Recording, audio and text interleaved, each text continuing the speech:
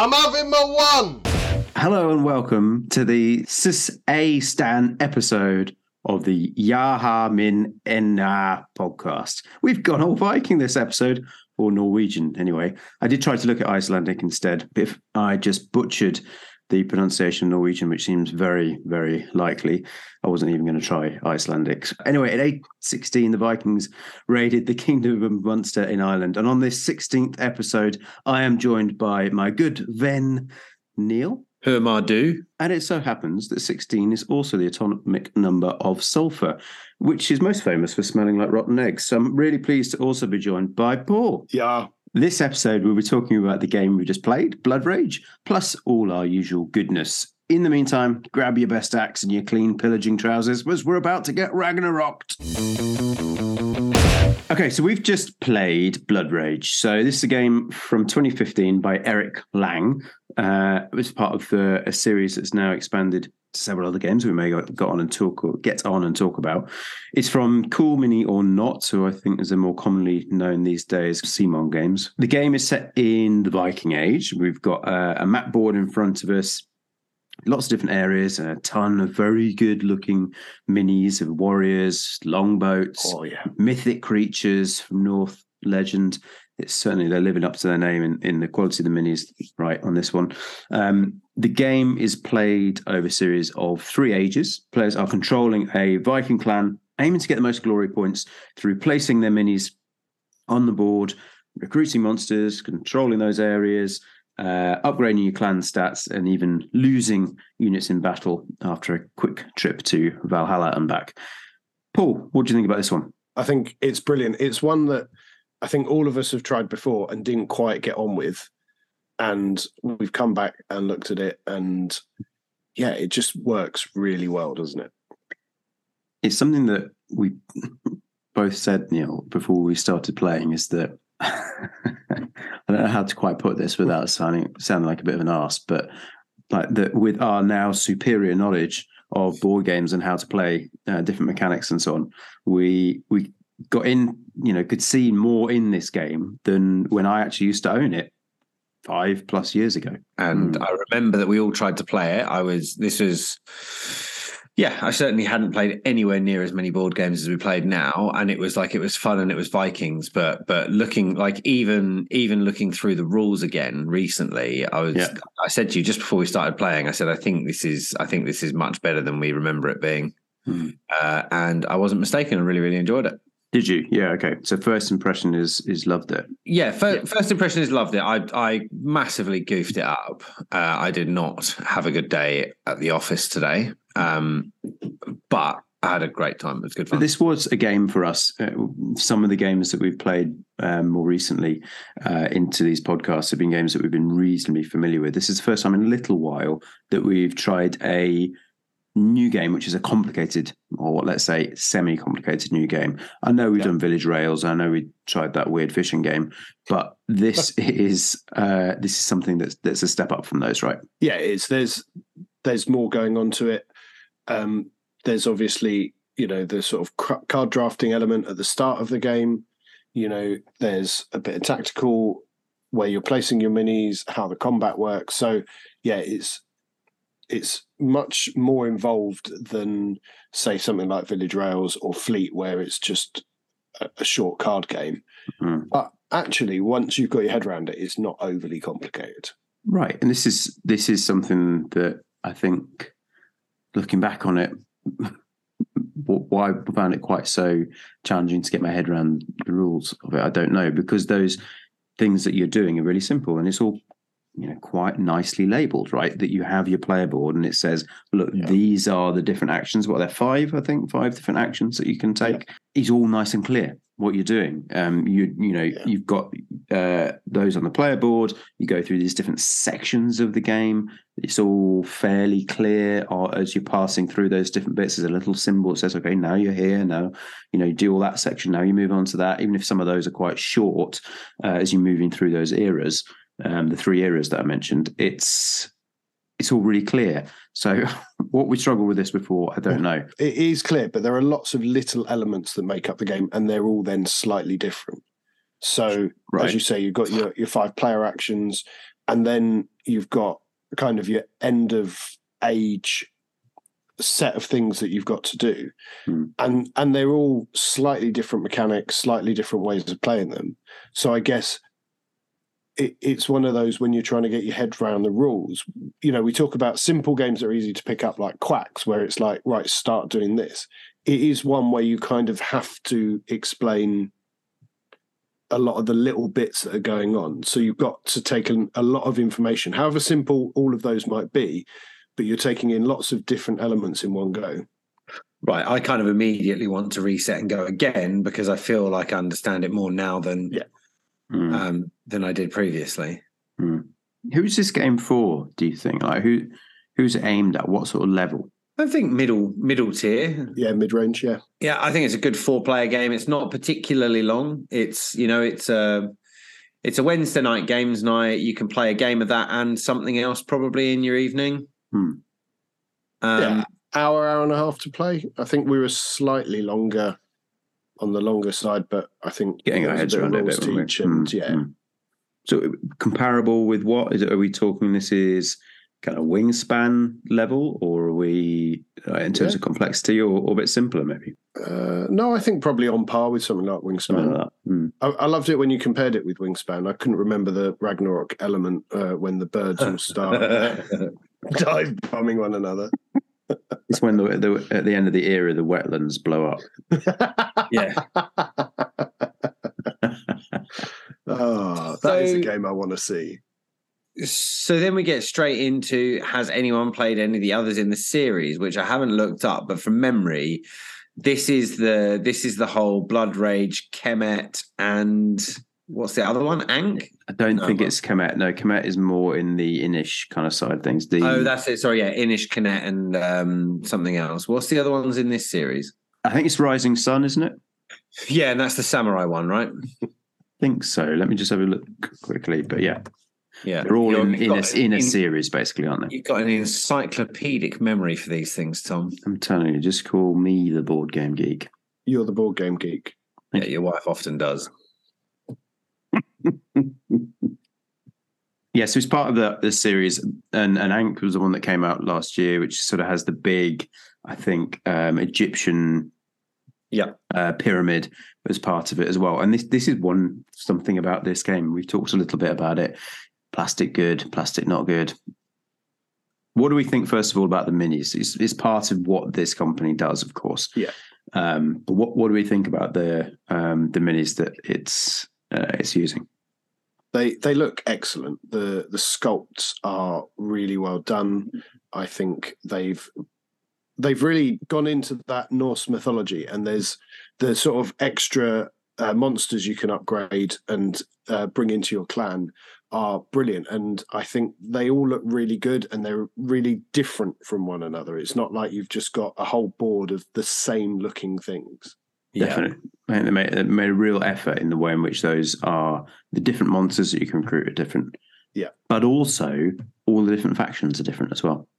Right. So every single faction has its own little sculpt of those warriors that is a little bit different. There's some that are, you might call them a little bit 2023 problematic in terms of the scantily clad Viking women, but it's hard to get away from that sometimes in board games.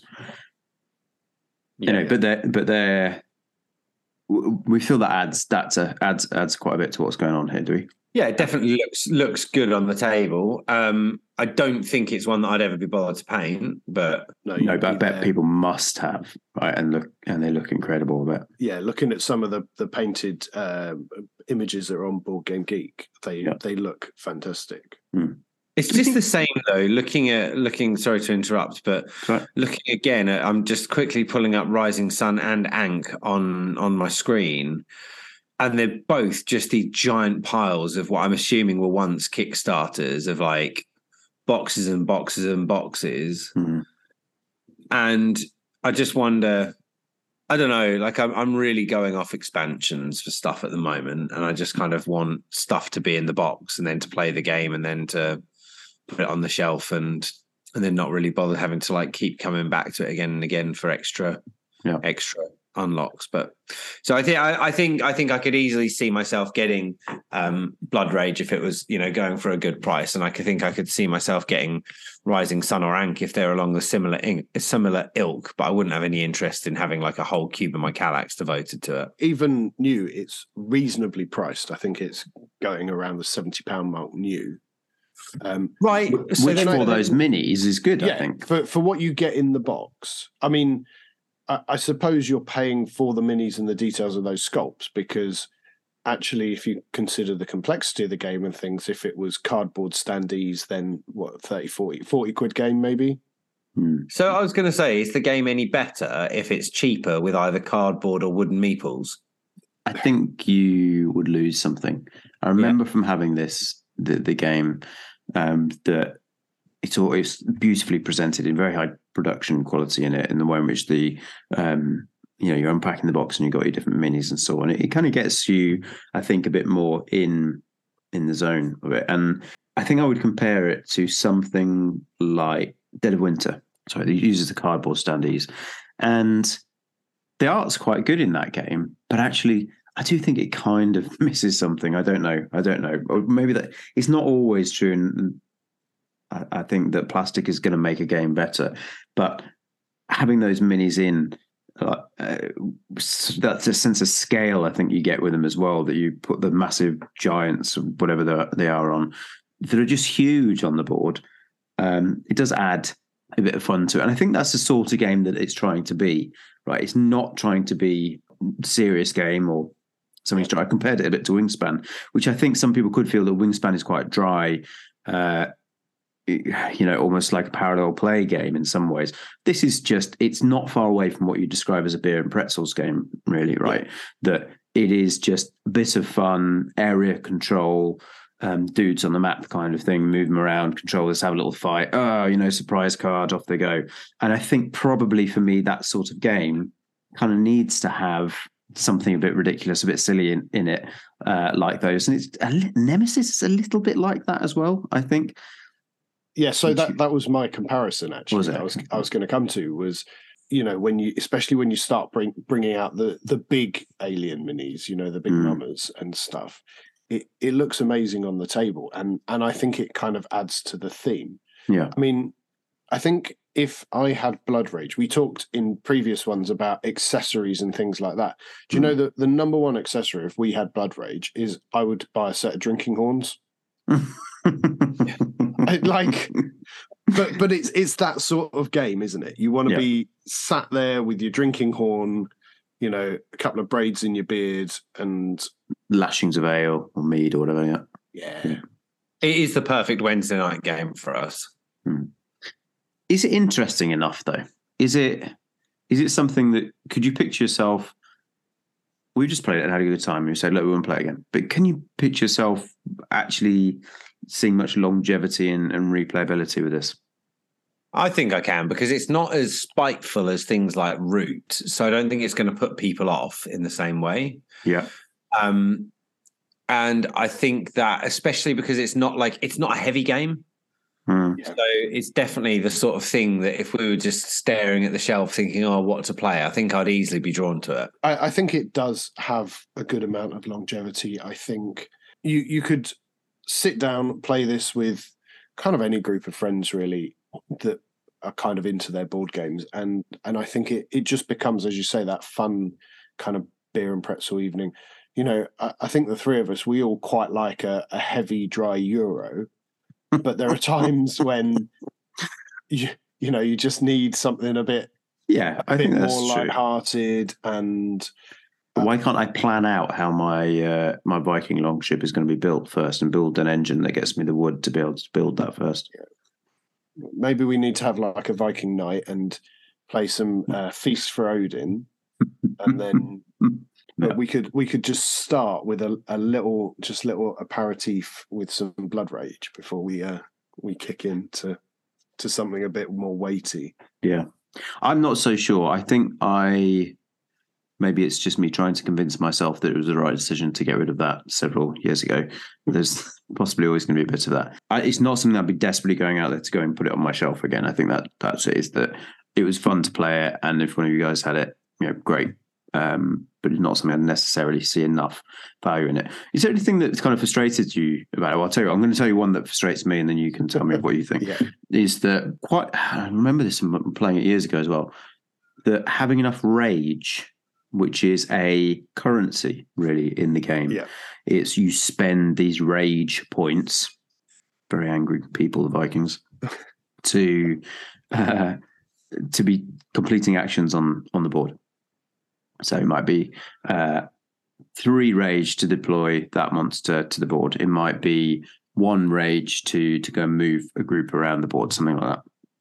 Is that there are only 2 opportunities to reset your rage. So you've got either 3 ages, and although there's the ability to increase the rage as you go through, get more at the beginning of each of those, I kind of feel that I want a bit more, right? And it's not really like a work placement or something like that, where that old thing of kind of always, it's only good if you want it to kind of go on a couple more turns, I just sort of feel like, I could just maybe do with a couple more rage or something like that, a couple more of those points to be able to do more.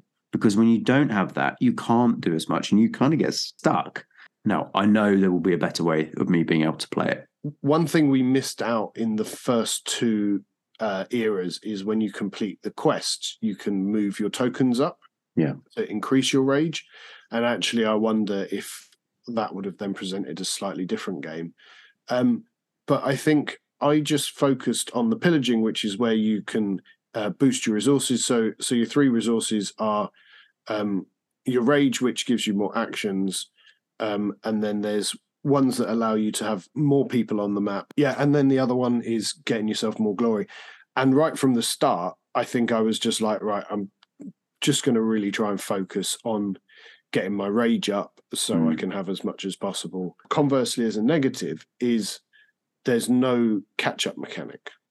So as I struggled with that big time. So as we went into the 3rd age, I had a load more rage, essentially giving me more actions than you 2. I felt I was kind of ahead anyway, and it was then just that sort of slow march of just trying not to mess it up. I think that was maybe my main gripe. Was it? That's right. My main gripe really was that it just felt like you couldn't do enough quickly enough. That first age was over really quickly, and then you've lost one of the 3 opportunities that you've got to really get a lot of points. I also think that there's a lot of knowing what's good in the draft and what's not. Like, I didn't keep enough combat cards. I passed up on the high combat cards too cheaply. Didn't it feel like there were a lot of clan upgrade cards as well? A lot of clan upgrades, which are... I never ended up using because I never had the rage to put them in. Right, exactly. I had some fantastic, and these are cards that you would play to then give your faction some sort of ability or bonus. So mine was whenever I returned warriors from being defeated, I'd get some extra glory points, right? So things like that. And I had some really good ones in hand, but never felt I had enough rage to be able to play. I had ended up having 1. I had some great ones in my hand through the game. I only played 1 through the whole game. Yep. Yeah. Big time. So you got your big minis, or your little minis, depending which ones you're using, and you've got them into a fight. Paul, just talk us through how this works. It's quite a good way of resolving a conflict here that's a little bit different to where we've seen it elsewhere. Yeah, so combat's really simple. All of your different bits of plastic have different strength ratings, which are on the cards. You add them up, you compare the 2, and then there's a good mechanic where everyone that is in the combat, whether they kind of want to be or not, if they've ended up getting tied up in a battle, everyone then has to play a card face down. Now, it might just be an irrelevant card, or it might be a combat card that will boost your abilities. And then it's just a case of totting up the scores, and who's got the most at the end is going to be victorious. So it's a really quick and simple way of doing combat. It is, and it's actually reasonably, it's the expression deterministic, right? That it's just strength of the unit, plus then the cards that are played. There's no random chance in there that you're doing a dice roll or anything, which I always quite like in combat mechanics. But that's not to say that what we've got here in this game is, not a good alternative for sure. And what's clever about it is, as you're playing your cards, if you lose the combat, the cards you played, you get back into your hand. Yeah, okay, I like that a lot. So maybe that's your little catch-up mechanic, right? Insofar as it has one, is that if you lose the combat, you do have the opportunity to try not to say catch up. I agree. However, I took like a 1-pointer thinking, that's going to be really useful utility-wise, and actually I would have been better off just taking a higher number. Yeah, some of the combat cards you'll play have got text on them that give you extra boosts on things like that. But actually, there's some quite high +5, +6 to your combats. And however clever some of the texts are, I think they are, that's, you just want the big numbers, right? Yeah. Yeah. Okay, any ones? Yes. Yeah. I think we all had a couple. We always say, learning a new game, going to get some of those. I don't think there are any massively dramatic ones. It was like putting a unit in different ways. I think at one stage, Neil, you're asking for a big old one to do with a fire giant reappearing or something like that, weren't you? But less of asking for one, more of just realizing that I'd done something stupid. I hadn't understood the rules that once you had those monsters in your play area, you can keep paying the strength cost to get them back so long as they're not in Valhalla. So I didn't take a one. It was just hypothetical. There aren't a lot of, although we did make some mistakes, there aren't a lot of rules to massively trip over on this. So it's just the odd gentle one where you're just putting the unit that you did put there and you're putting it somewhere else. Okay, let's come around to scores. So, Paul, what sort of score would you give Blood Rage? Now, I'm coming off the back of a big win, so I'm feeling good about myself. I'm feeling confident. And actually, because I didn't quite get it the first time round, and then I did, I'm kind of feeling good. And so I'm going to give it 8. I thought it was a very good game. I think it was very enjoyable. I'd definitely like to play it again. As you've kind of intimated, maybe the replayability isn't going to be there, but at the moment I'm sitting pretty and feeling confident. And look, to be clear, I think that's probably me. I know that people love this game. It's a very highly thought of game. So, just maybe me. Neil, where are you? I think I'm at 7.5. Okay. But that's up from like 5.5/6. So yeah, definitely needs more table time for me. And I'd happily pick up a copy at the right price just to give it a few more plays. What's the right price, Neil? I'd love to get it around about the 45 mark. All right. Well, listeners, if you have got a dusty old copy not being used on your shelf, drop Neil a message. From my point of view, I think I'd give it a 6. I think that it's kind of below what I would say was a really enjoyable game for me. It's fine. It's okay. It was great to play it again. It was. I'm fine. I can put my finger on it, which is why we'll never make proper board game reviewers out of ourselves, or me anyway. But there's something just a little bit missing from it, I think, that I don't love, and there are frustrations that I felt last time that maybe I'm just hanging over onto this, but felt again this time to do with the rage points economy that you have going on. That I don't know. I don't think I'm past it. So I think we'll go with a 6. I never just say a number, do I? I always give like a little speech about it. That was Blood Rage. That's what we think about it. We love Vikings. When mixed opinions on this game. Let's move on.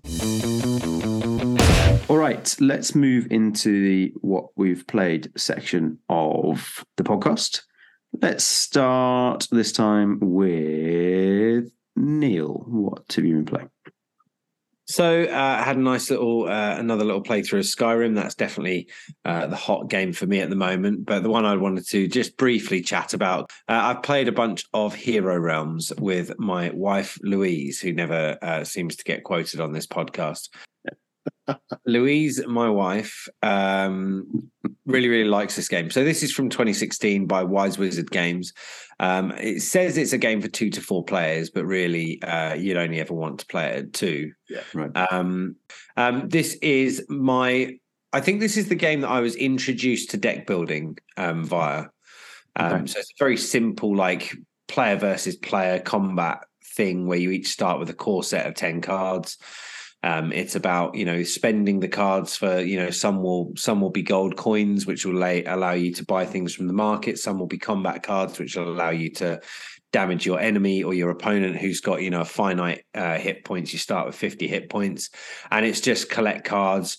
A lot of the cards have 4 core sets and suits that synergize with one another if you've got multiple cards from the same suits. And it's just a great one-on-one combat game. What I think is really, really good about this, and one of the reasons why my wife Louise really, really likes this, is I think it's just the mechanics. It's the fun mechanic of deck building, and it's simple without being like boring. So even though the game is set in Fantasyland, where there's orcs and elves and like vampires and it's a bit like D&D themed almost, just in terms of the fantasy world that it goes on. It's the sword and board, right? Which is just absolutely not her thing, but it's a really, really fun game, and that outweighs the theme for her. So rock on. Paul, what have you been doing? So I've played with my older 2 kids. An older game actually came out in 1989, which is the Really Nasty Horse Racing game. Is something I've not played in ages, but I was kind of going through my board game collection. I was like, I haven't got that out in a while. So, we played a game with just the 3 of us. I think it worked really well.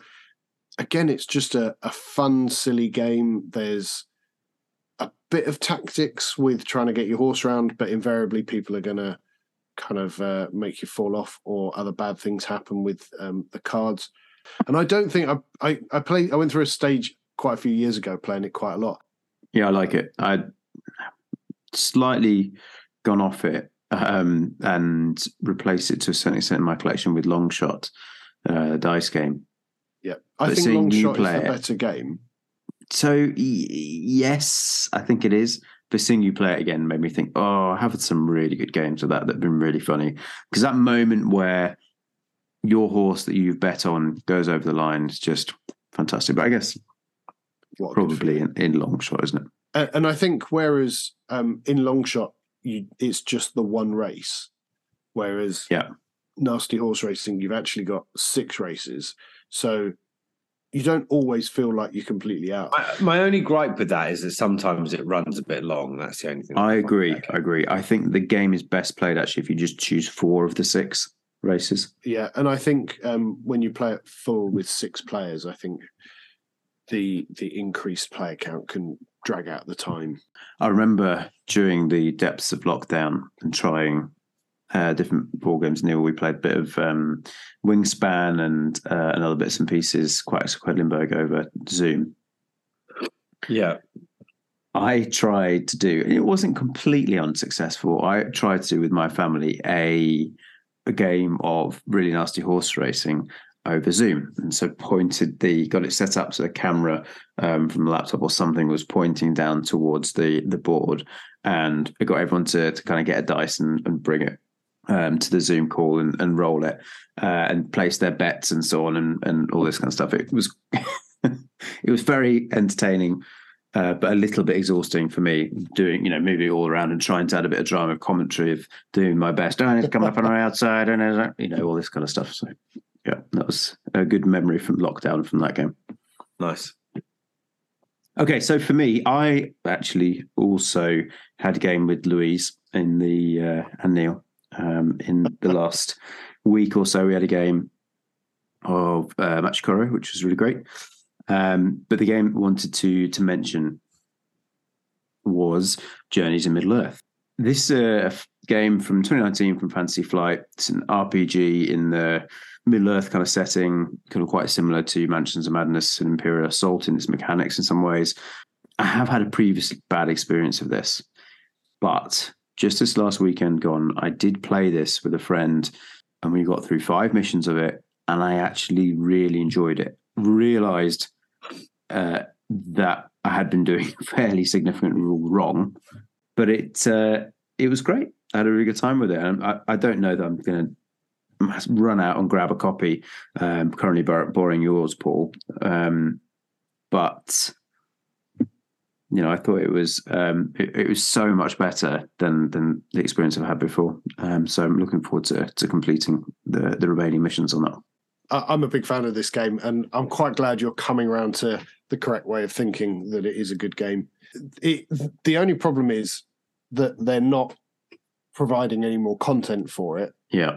And I think we've talked about it before. And I suppose the thing is, at the moment, all the apps, because you have to have the app to play the game, it all works nicely and is smooth. But I guess as time goes on and they don't put anything into the app, whether at some point the game will become unplayable. It's always a concern with this sort of thing where you cannot play that game if you don't have the app. So how much longer will they support it? We don't know. Cool. Some excellent games played there. Let's move on. All right. Special unadvertised Star Wars news next. Or Star Wars games news, anyway. So late last year, Atomic Mass Games, who took on the Star Wars licenses for games such as Star Wars Legion and Star Wars Armada, announced something new, which is called Star Wars Shatterpoint. Paul, I think you're very interested in this one. Can you tell us a little bit about it? Yeah, pre-orders have just been released in the last week or so. It's essentially a small skirmish game for Star Wars that's kind of set, if you look at the sculpts of the minis as well, in that kind of animated Clone Wars universe. So these are much quicker games over like your Legion and your Armada and stuff like that. I think Warcry, it's the Star Wars equivalent of Warcry. The minis look brilliant. I think the other nice thing is you can buy the core set, and it gives you 4 squads that you can sort of mix and match. But that's all you need to play the game. And I think a lot of people's criticism when they pick up something like Armada, something like Legion, is actually what's in the box, what they call the core set, isn't enough to play a full game of it. Whereas this will give you the full set. And when we're saying skirmish game, we mean smaller number of units. Still, ultimately, it's a fight that's being had.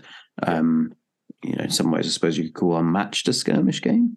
Really, yeah, so it's sort of something like that, right? I think you get 4 minis in each of your squads. Typically 4 per squad, yeah, which is also good from a painting perspective because you're not on the hook for even Blood Bowl's like 16 minis.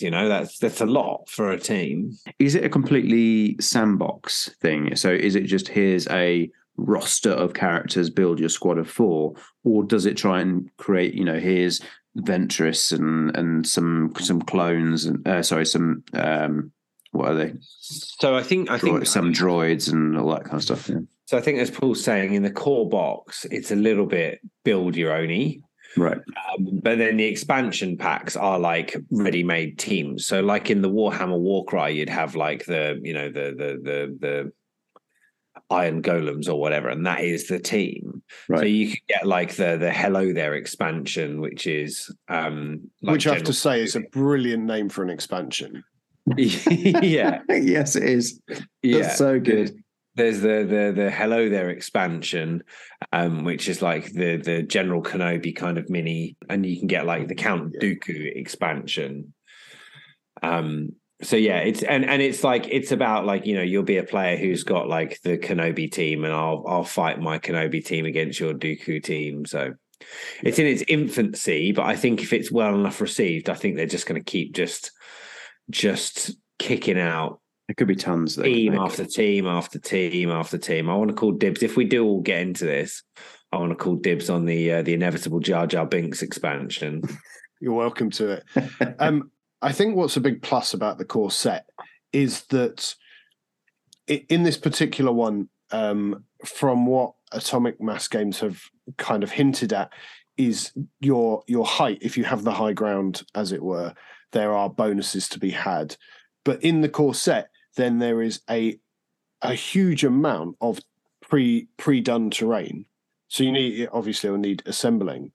But oh, really? Okay. Yeah. So, which is brilliant because Armada and X-Wing is absolutely fine because it's in space. So all you need is a black neoprene mat and suddenly it's really thematic, right?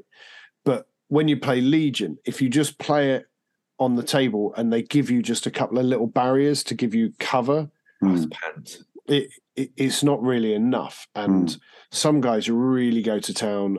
So one of the guys I play with regularly, Tim, he has created all sorts of different environments, and playing on his table with all of his terrain, it feels so much more thematic. You feel a lot more involved with it.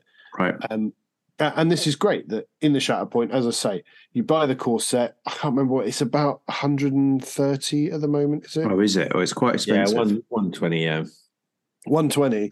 But what's in the box is amazing. I think when you consider the amount of plastic minis and all the terrain you get, plus obviously all the other markers and measurings and dice, and it's always, in the grand scheme of things, it's always good value for money. It's the like the Start Collecting magazine where you end up like building together a bloody T-Rex skeleton, and in the first couple of copies they're dirt cheap. My only criticism with this, especially when we're delving into a world of a bit of austerity, there isn't as much money flowing about for people to spend, is they've made these minis slightly larger scale than Star Wars Legion. Yeah, I heard this.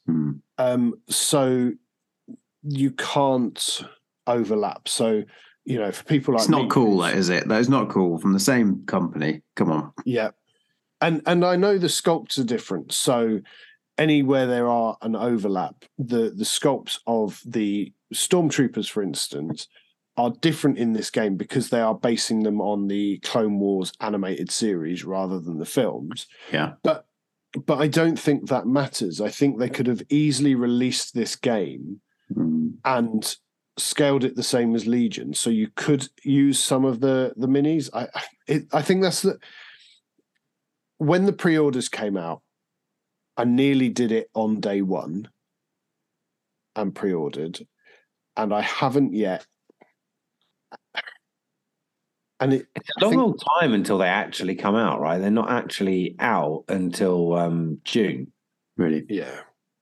It's something that, from a business point of view, you know why they're doing it. They don't basically just want to publish a set of rules and then people just use all their existing kit.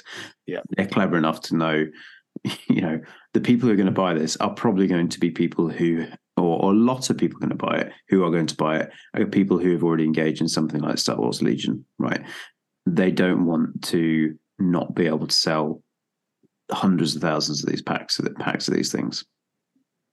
So I understand it from a business point of view why they want to do that, but it just feels a bit grotty. Maybe you can just pretend that they're not fully grown clones or something like that. But even if they released the core set as is, or they're just clones that are a bit further away. But yeah, if they release the core set as is, because you get the terrain, you get the rules, you get the dice, you get your starter squads, and then include it, because the dice are different to Legion, the distance markers for your troop movements different to Legion. So they could still release the core set, but then maybe tie in, let's go back to a friend of the podcast who still aren't sponsoring us yet, but Osprey Games, who produce loads of different like little wargaming manuals. But they're just the books. You just need to go and get yourself minis. Yeah. And there are a few companies that do that. So if you've got if you've got a set of minis, then you can apply them depending on how they look in different scenarios. Gaslands, they did something like that where they brought out a rule book and actually free downloadable tokens, or you can buy like custom printed ones, but they just use your Matchbox cars for like a Mad Max style race and shoot. So there are ways of doing this. And yes, Star Wars is huge at the moment. And so they're clearly going to want to try and make as much money off it as possible. But I don't know, for the fan base, maybe they should have just there should have been something, I think. I wonder if they'll do some pre-order discounts on May the 4th. I'm not going to pay full price for this, but if they've got there is some good things going on, then I'll consider. Yeah. All right. Yeah. February the 10th be with you. Let's move on. Okay, 6 games coming up now from the BGG hotness in our segment that we call 6 of the best. Neil, what have you got first? All right, so up first, I have gone for Darkest Dungeon. So this was a Kickstarter. I think this has been a couple of years in the making, because there was like a how to play video from a couple of years ago from Becca Scott. But I think it's only just getting copies coming to backers imminently. But anyway, this is a new release from Mythic Games, and it challenges you to conquer the depths of the Darkest Dungeon. In this, so this is a board game adaptation of a 2016 video game by Red Hook. So in this cooperative 1 to 4 player dungeon crawler, you play as heroes recruited for a campaign consisting of a series of quests in increasingly dangerous dungeons until you enter the Darkest Dungeon and face your final boss. The game's played in campaigns of 11 missions each. To reach the Darkest Dungeon itself, the players will undertake 3 missions per threat level to try and kind of vanquish the boss. Then they'll be strong enough to face the horrors of the Darkest Dungeon and face the kind of the conclusion of their little campaign. I think this looks good. It's a lot of minis, but the downside of this, as we all know, is that tends to drive up the price. The only thing that really put me off in reading about this and doing a little bit of research is that the reported playtime is 90 to 180 minutes per mission. Per mission, okay. And if you've got a campaign of 11 missions, that's just getting on the long side for me. And I think content. And I think that, for example, if we did that on a Wednesday night, I think people would lose traction. And the only the kind of the yin and yang of this for me is that it looks like a really, really good beer and pretzels, get together, roll some dice, don't get too crazy involved in it, but right. kick the door down, kill the baddie. Feel good about life. Darkest Dungeon looks really, really exciting. Yeah, watch this space. I'm keen to see more. Thanks, Neil. Paul, what's your first one? Okay, so my first one is called Federation. It's just completing through Kickstarter. It is a 2022 game I saw. And the sort of tagline on BGG, which is why I picked it, was become the most influential and prestigious delegation of the Federation. And then there is very much, probably for copyright reasons, definitely not, but a ripoff of the Star Wars Senate. And so it immediately piqued my interest because I was like, oh, wow, this is like the best bit of Twilight Imperium, as we know, is the debating phase when you have your little council and you have your discussions. And I'm like, so this is clearly just having a discussion and debating laws and things like that. What's not to love about that? But unfortunately, it's not that, which made me feel kind of sad. And then I realized it's a big, weighty, dry Euro game. So then I was back on board. It's published by Explore 8, and on Kickstarter it was the deluxe version, but that was going for about £70. So probably when it hits retail, it'll be less than 70, I would imagine, because it'd be the non-Kickstarter version. Yeah. As I say, it's a weighty Euro game where you are trying to build up your influence of the Federation. I keep wanting to say of the Senate because it definitely looks like the Senate. But you're trying to build up your influence, and there's different tracks that you are going to be placing your workers on and trying to gain those influences. And the board is split in two sort of sections, a left-hand side and a right-hand side section, depending on where you put your workers on each section. Right. Different things will happen. Yeah. So actually there's no real kind of player interaction in the way that like a debating Senate would happen. But the way the mechanics work is you kind of need to catch up, like with the expansion for Seven Wonders. You know, if you're not kind of keeping pace in whichever section someone else is going for, then you're gonna start getting left behind and not be getting such good bonuses and rewards as you're going along. You know, the three of us like this style of game, so maybe we need to give it a play and see how it works. It's unlike other Euro games, it's quite in-your-face colourful. It's a bit Wonderland's War in that sense. Yeah, it does look good, I think. But whereas some other bright, colourful games, I think this looks attractive on the board. And I guess the way the bright colours are really indicate where you're going to be placing your workers and what areas you're going to be concentrating on. Cool. Nice. Thanks, Paul. My first pick is Expeditions. So this is the very exciting sequel to Scythe from Stonemaier Games, just announced in the last week. I don't quite get the sequel bit of it because I think that suggests there's a bit more story to Scythe than there is. It's certainly not a sort of story-driven thing, really, although there's good kind of background information on the world that you're in. And I'm not seeing it's anything like a continuation of the Fenris campaign, which is a bit more story-led. So I think we should be thinking about this as more of just like the next story in the SGU, the Scythe gaming universe. So here we've got a bit of deck building and exploration as you lead your expedition to, I feel like it should be expedition. It's like when the name of the movie is in the movie. To investigate a fallen meteorite. As with Scythe, there's and to a certain extent with Stonemaier as well, probably we can say, generally the art is looking really good. There are some cool minis that you get with it, and you can expect the production value to be very high. The game is out in the summer and available for pre-order right now from Stonemaier's website. There's a couple of different levels, largely depending on if you want the metal mechs. We've still got mechs in this one.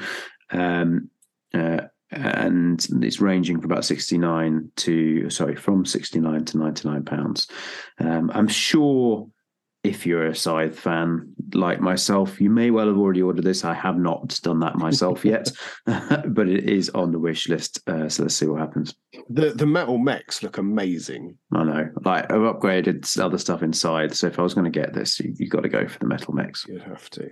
And I think, you know, when you talk about a follow-on, they've really kept that artwork theme running through. Yeah. You know, you could put the two side by side and you know that they're kind of linked in some way, right? Neil, what's your second pick? All right. So my second pick, I'm really glad that we talked about both Longshot and the really nasty horse racing game so far, because my second pick is Ready, Set, Bet. So this is by John DeClaire and published by AEG. So this is their iteration of a horse racing game that you can bet on. This is a game for 2 to 9 players.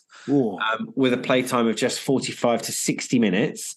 It's got 9 players because it's got 8 slots available for players for betting. And then one person basically sits out each round to roll dice to affect the outcome of the race and also be the caller. So Tom, where you talked about that that day of playing it on Skype over lockdown, I mean, that's your job is literally to be like making up the gumph as you come along and be like, oh, there's horse number 2 coming up. So that, I imagine that in itself will be an absolute hoot. If you don't want to do that, they've got an app which basically has someone doing that for you with audio. So you can connect it up to an iPad, you can connect it up to a phone screen if you wanted to, or cast it to a TV if you're playing it in party mode. And then what happens is you've then basically got this giant board, which looks like a roulette gambling board.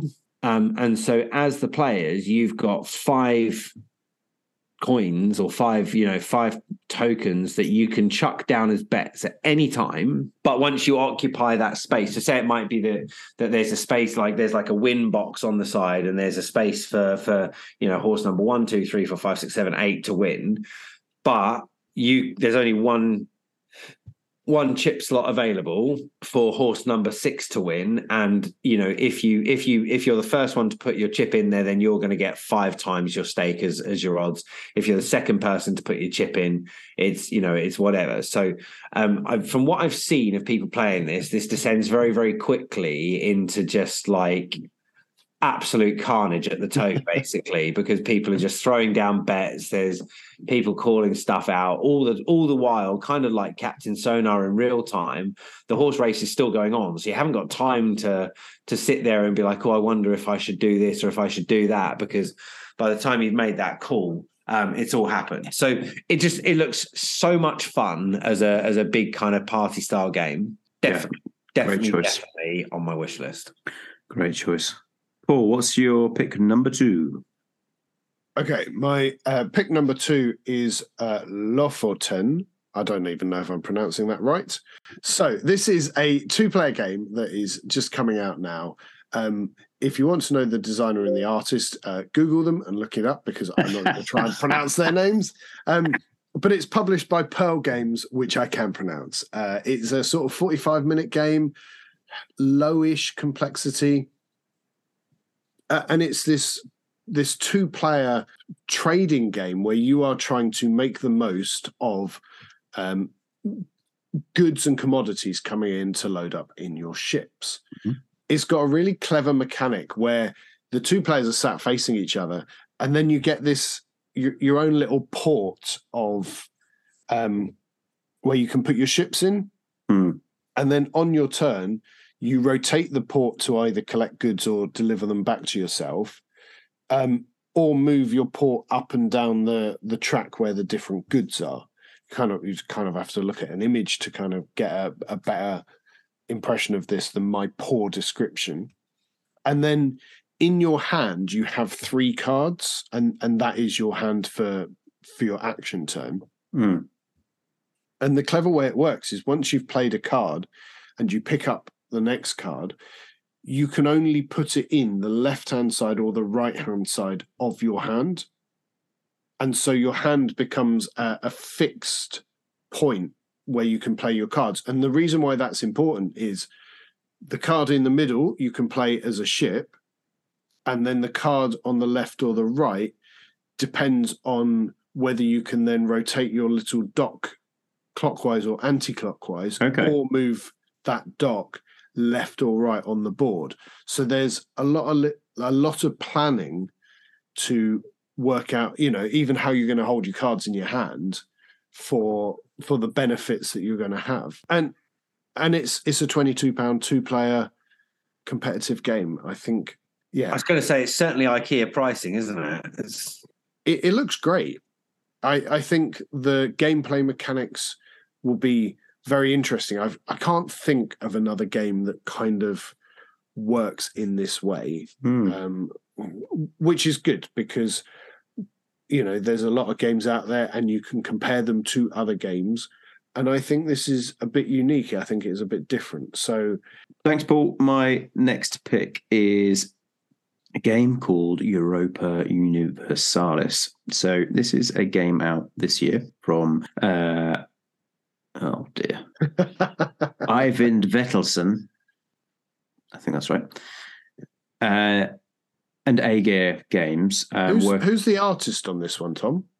I didn't look at that. I'm not interested in that. Working with Paradox Interactive, who are the makers of the original strategy computer game, which gives this game its title. Europa Universalis is a game where you're playing one of the great powers of Europe from late medieval times through to the early modern period of history. And it's all about kind of expanding your realm, getting advisors, preventing unrest, trading, and as you sort of expand, as overseas colonies and so on. So, I know there's a lot of people who do have some problems with games of this sort of colonial era. I'm not somebody who has a problem with it myself. I don't think just because something is negative, you shouldn't still explore the history. That's something for another day. Anyway, I was a big fan of one of the iterations of the computer game of this, played that a lot. So I'm really interested in this. It was kickstarted actually all the way back in late 2019, and so it's arriving with its very patient backers now. You can place pre-orders for it. I think it's been anticipated for quite a while. Must have had some delays. And it's currently for pre-order in the region of £100. I want to spend some more time looking at this game. I was just watching a video before we started recording about it, and that just piqued my interest again. It does look very, very cool. So I have a feeling it's going to go on my wish list. Can't really afford to do the pre-order at the moment for that kind of level, but yeah, it's going on the wish list. One final point on it, which I thought was quite an interesting nugget to kind of look back on where it came from, the computer game side of things, is it has a solo mode. And having a game of this type that has a solo mode, I thought was quite a cool nod to its origins. It looks so in depth, doesn't it? It does. As soon as I saw this on the game draft, I was like, well, I've got to save that for Tom. Thank you so much. There is a lot going on in this game. This game, I would imagine, to be playable, must have come up with some very neat mechanics to be able to track those kind of things. There seems to be a lot of cube placement and token placement on your player board and on the map itself to keep track of things. So I think that's possibly part of the way in which they've dealt with that. The weight on BGG is 4.56. Yeah, looks chunky. It's going to be a potential 5-hour playtime. So, and what is it retailing at? £100 pre-order right now, but its retail was more like 130. £100 of money for what you get in the box, though. And how much has gone into creating those very in-depth rules and mechanics and everything that you're going to get for this massive game. £100 is good. Yeah, yes, it is. I think I didn't fancy trawling through the Kickstarter comments of people whinging about how long it's taken, but I'm sure the complexity of that has led to some of those delays. I would have thought of them just working out the kinks. So 6 really top choices again there, I think. Thanks, guys. So that was 6 of the best. Let's move on to something else. Okay, part 3 of our game recommendations at different player counts. We've handled the bigger player counts. So now on to what must be one of the most common player counts, I would think, 4 players. There's a lot of choice here, and I think we all struggled with this one a bit. Paul, why don't you start us off with your number 3? Okay. This was a list that was changing right up until recording. I have to say, it's definitely been the hardest one. There are so many games out there that are brilliant at 4 players. Mm-hmm. And yeah, I've really struggled picking. So my number 3 for the best at 4 players is Explorers of the North Sea. It is the game I played most last year alongside Undaunted Normandy. It's a game I've had so much fun with. It's such a simple action movement game, but it's really tactical. What I love about playing it 4 player over 2 and 3 player is the board and that map, that tableau you're building of all the little Norse islands fills up a lot quicker. But especially when I've played it, say 2 or even 3 player, everyone can kind of go off and do their own thing. So as you're revealing tiles and there's bandits that you might want to attack or animals that you want to bring back to your longhouse, as you go through all of this, 2 and 3 players, there can be a bit where you're kind of just off doing your own thing, and that works really well. That is a brilliant, nice puzzle mechanic. But as soon as you get 4 players, then you're kind of vying for each other's resources a bit more, and so it adds a lot more player interaction. So that's why this game, I think, works very well at 4-player, and which is why it's number 3 on my list. Yeah, I think it's a great choice. A lot of really good things about it. And not least the thing that I love about all those tile placing games where you're building the world around you as you go through the game. Yeah, and the artwork on those games is fantastic. All of those series, I think, is great. Neil, what's your number 3? So I imagine that both of you would have been able to call this as appearing in my top 3, but I've gone for Root in at 3. Just because there's not many times with the right 4-player group that I wouldn't not want to play this. We've got a few friends in a few different groups who don't like the game, which is a shame because then it means that it doesn't get played as much as certainly Tom. I think you or I would like it. Paul, you like it, but I don't think you're as like fizzing to get it out each time. I think the problem, and we've kind of talked about it before, is sometimes at 4 players, I think someone can get left behind a bit too much. Okay. Yeah, but it's Root. It's so good. It's the artwork. It's the factions. It's the expansions. Completely throwing out everything I said earlier on about not liking expansions. I don't like expansions that don't add to something, but just by giving the. I thought you were going to narrow that even further. I don't like expansions that are not Root expansions. Yeah. Basically. Are you an expansion? Yes, I don't like you. Are you a Root expansion? Yes, you're in. Take my money. And the reason that I've picked this at 4 is that it's another example where 4 is the best player count, right? So you can play with fewer players, you can play with only 3 factions, you can play with the mechanical options. The one thing we've never done is played it at a higher player count and had 5 actual players. I think I'd definitely be interested in giving that a go. But yeah, that's just another good reason why I think it works so well at that exact player count. I think it is a 4-player game for me. It is only a 4-player game. I really enjoy this game. It's a really good choice. The only reason it is not featuring on my list is because I was certain that you were going to choose it. Okay, great. My number 3 is the old classic, Catan. Oh, so Settlers of Catan, I think, is a game that I've gone in and out of how much I enjoy this game. And I am not brilliant at it. I must have played 20 games before I won this game. It's not something that, for whatever reason, came naturally to me. And I think that there are some things that can be a bit frustrating, but it is a real classic of the ball game hobby, right?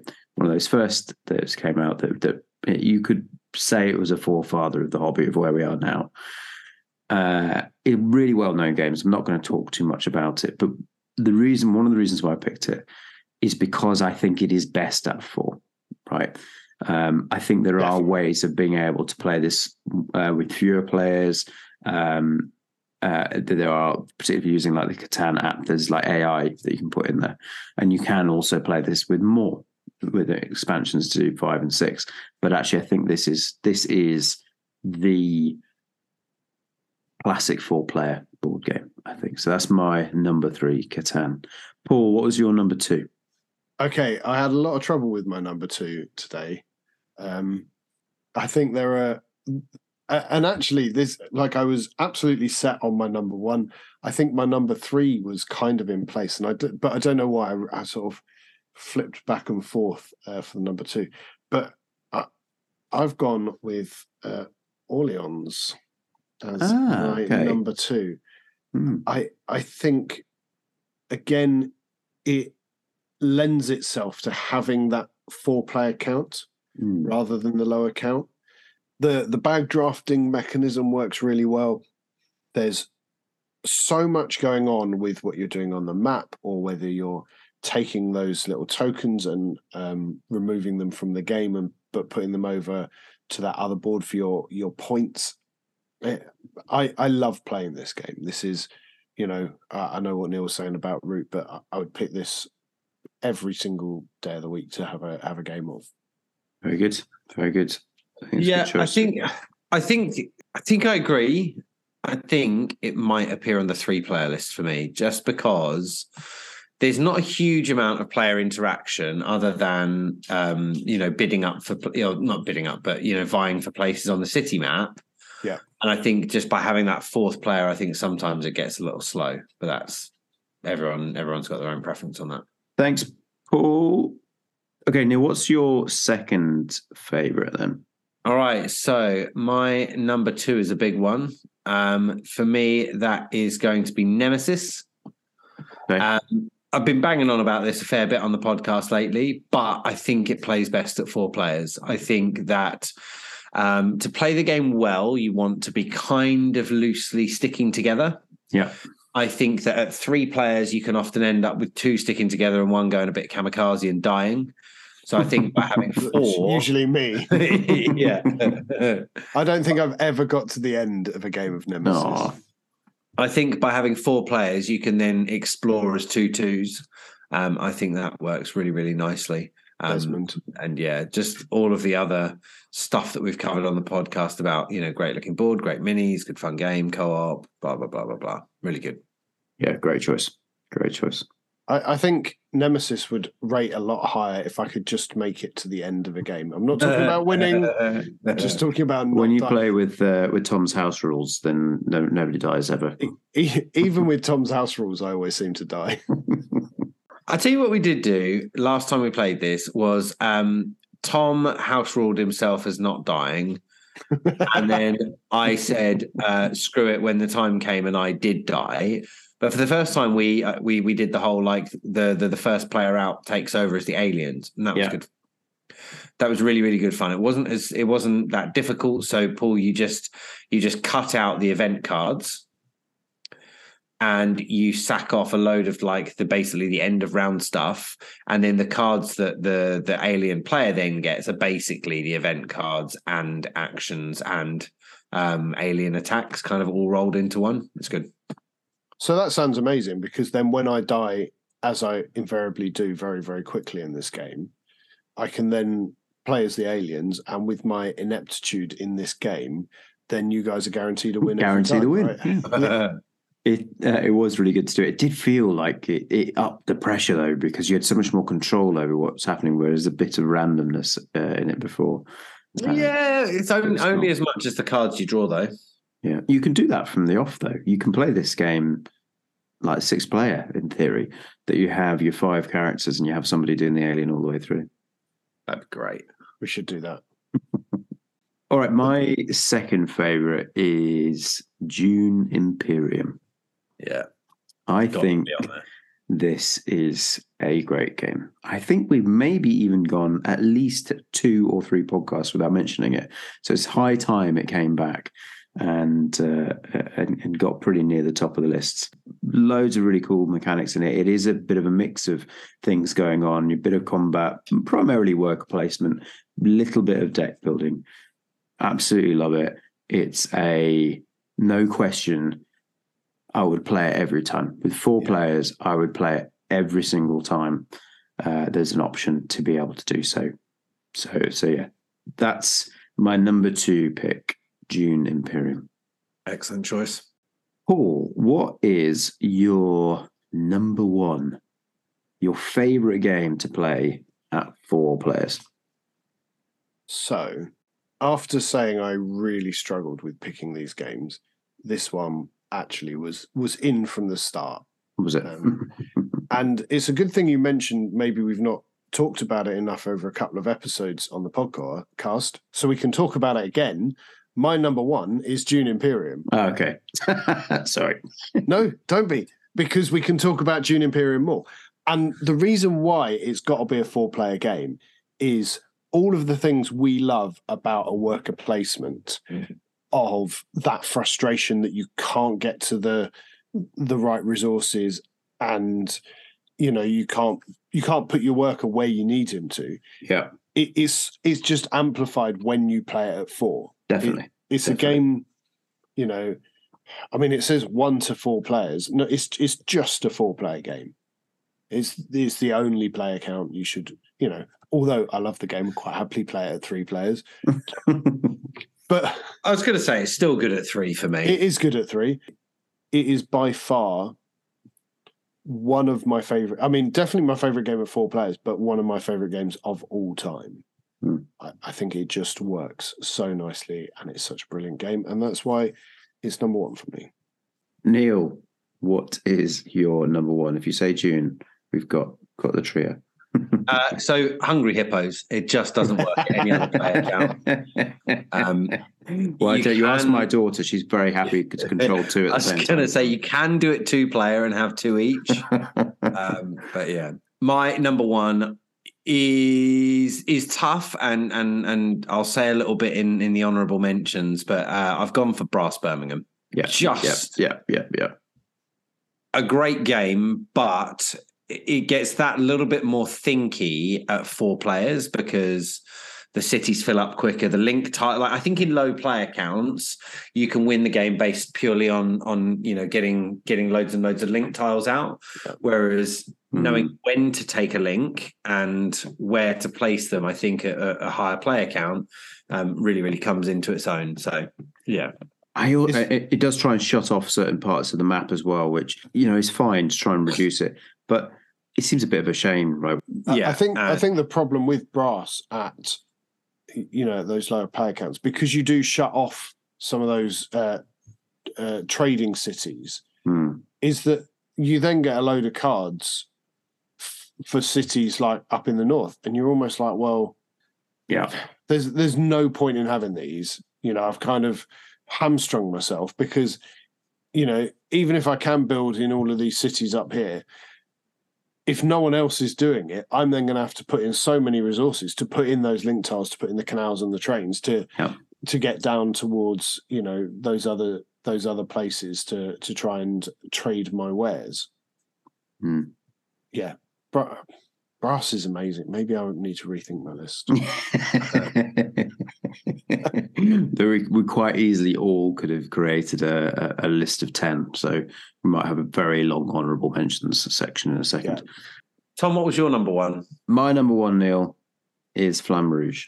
Now I'm having this as Flamme Rouge with the companion app. Yeah, I think if it doesn't have it, it's not in my top 3. But when you're playing this and you can put a campaign together, and this is partly just related to, as can so often be the case, right, is that played a really good game of this recently. A 4-race tour that the 4 of us played and just loved it. It was really, really fun. There were lots of kind of laughs and good competition about, how much exhaustion everyone was getting and the impact of that, and stupid stuff in some ways that was going on, that the person who had the most exhaustion seemed to still continue to be able to be near the bloody front of the race. But it was really, really good. So it was hard. It was almost 4 people. Out of 4 people, there were almost 3 very distinct strategies, right? Yeah, I think there is scope to be able to do that. I don't know what the best strategy is in that game. I sort of feel it's about timing it right, and then just going all hell for leather with your big cards. But that doesn't seem to be the case. I have played against people several times where they just kind of go for it from the off. And it seems to work out sometimes. Anyway, so that's the game that is at the top of my list. There is the ability to be able to play it with more players. I have the expansion that allows you to play up to 6, but I actually think it gets too crowded. That there's too many bikes. You'd definitely be wasting spaces on cards, right? With the grid filling up. Yeah, and there is an expansion coming out for Flamme Rouge this year, which adds the campaign element, a little bit like we've seen this in this last year with Heat Pet. Oh my god! With what game, Tom? With Heat Pedal to the Metal, it's added that campaign element, and they are doing this for Flamme Rouge this year in the next few months, I think. So I'll be really intrigued to see what that does. So yeah, that's the number 1. Right, let's have a look at some honourable mentions. Let's try and just, if we can, do one each. I've got two, but I'm hoping one of you guys is going to mention one of them. So let's try and just do one each. Let's continue with our order that we've got. Paul, what's your first? Or sorry, what is your honourable mention? My honourable mention, apart from Stone Age,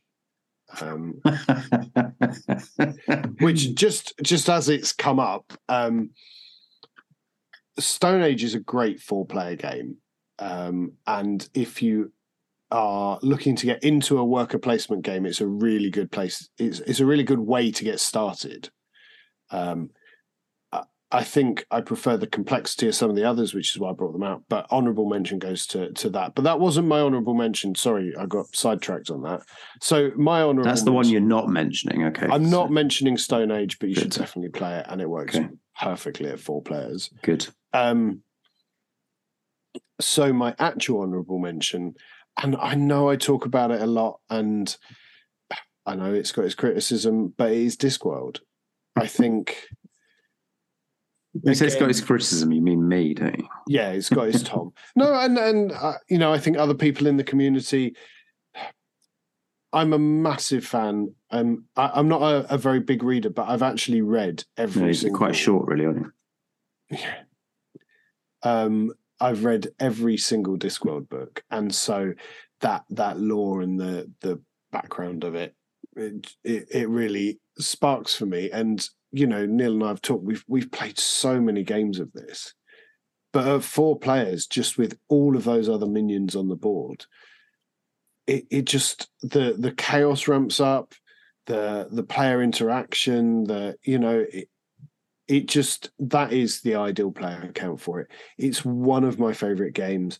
It was really tough leaving it off the list, but I guess part of the reason for my list as well is thinking of who I'm playing with regularly and who I'm going to play 4-player games with.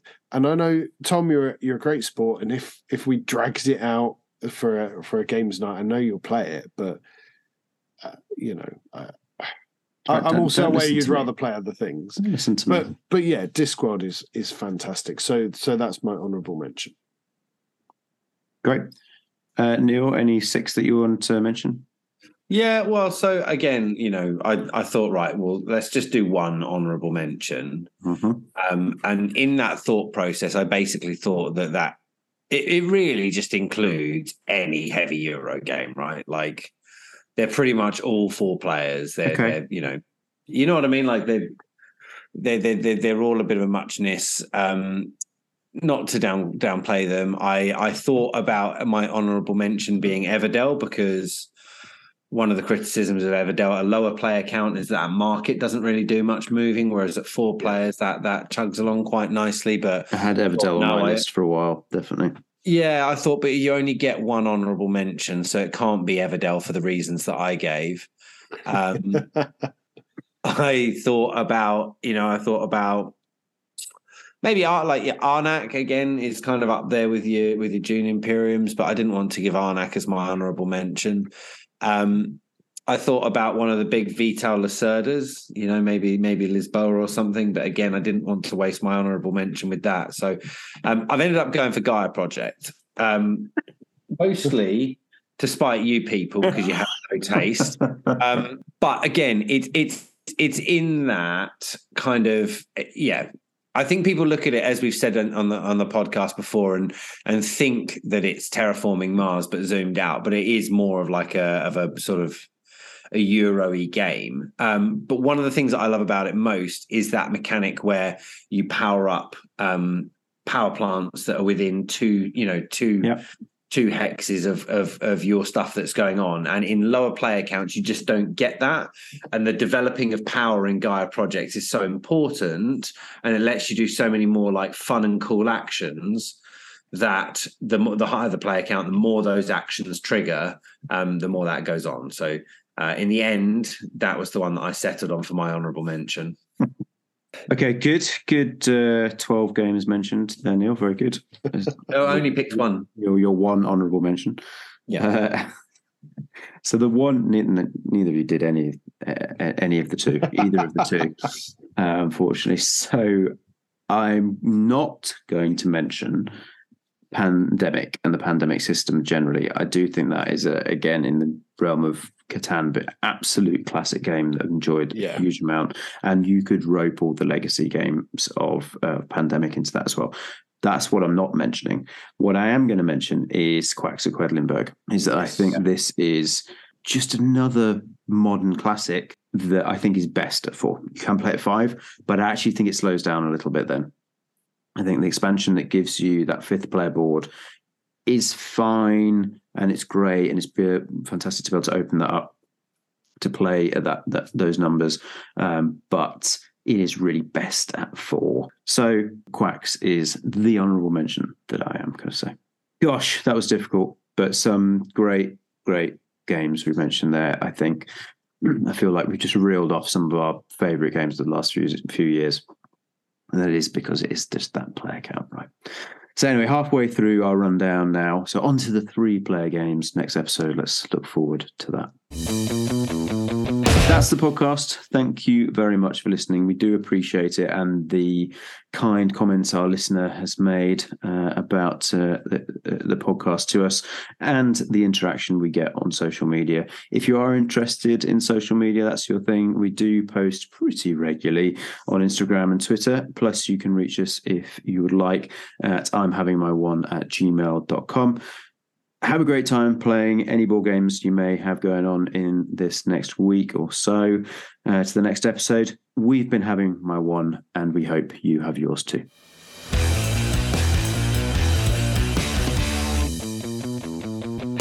I'm having my one!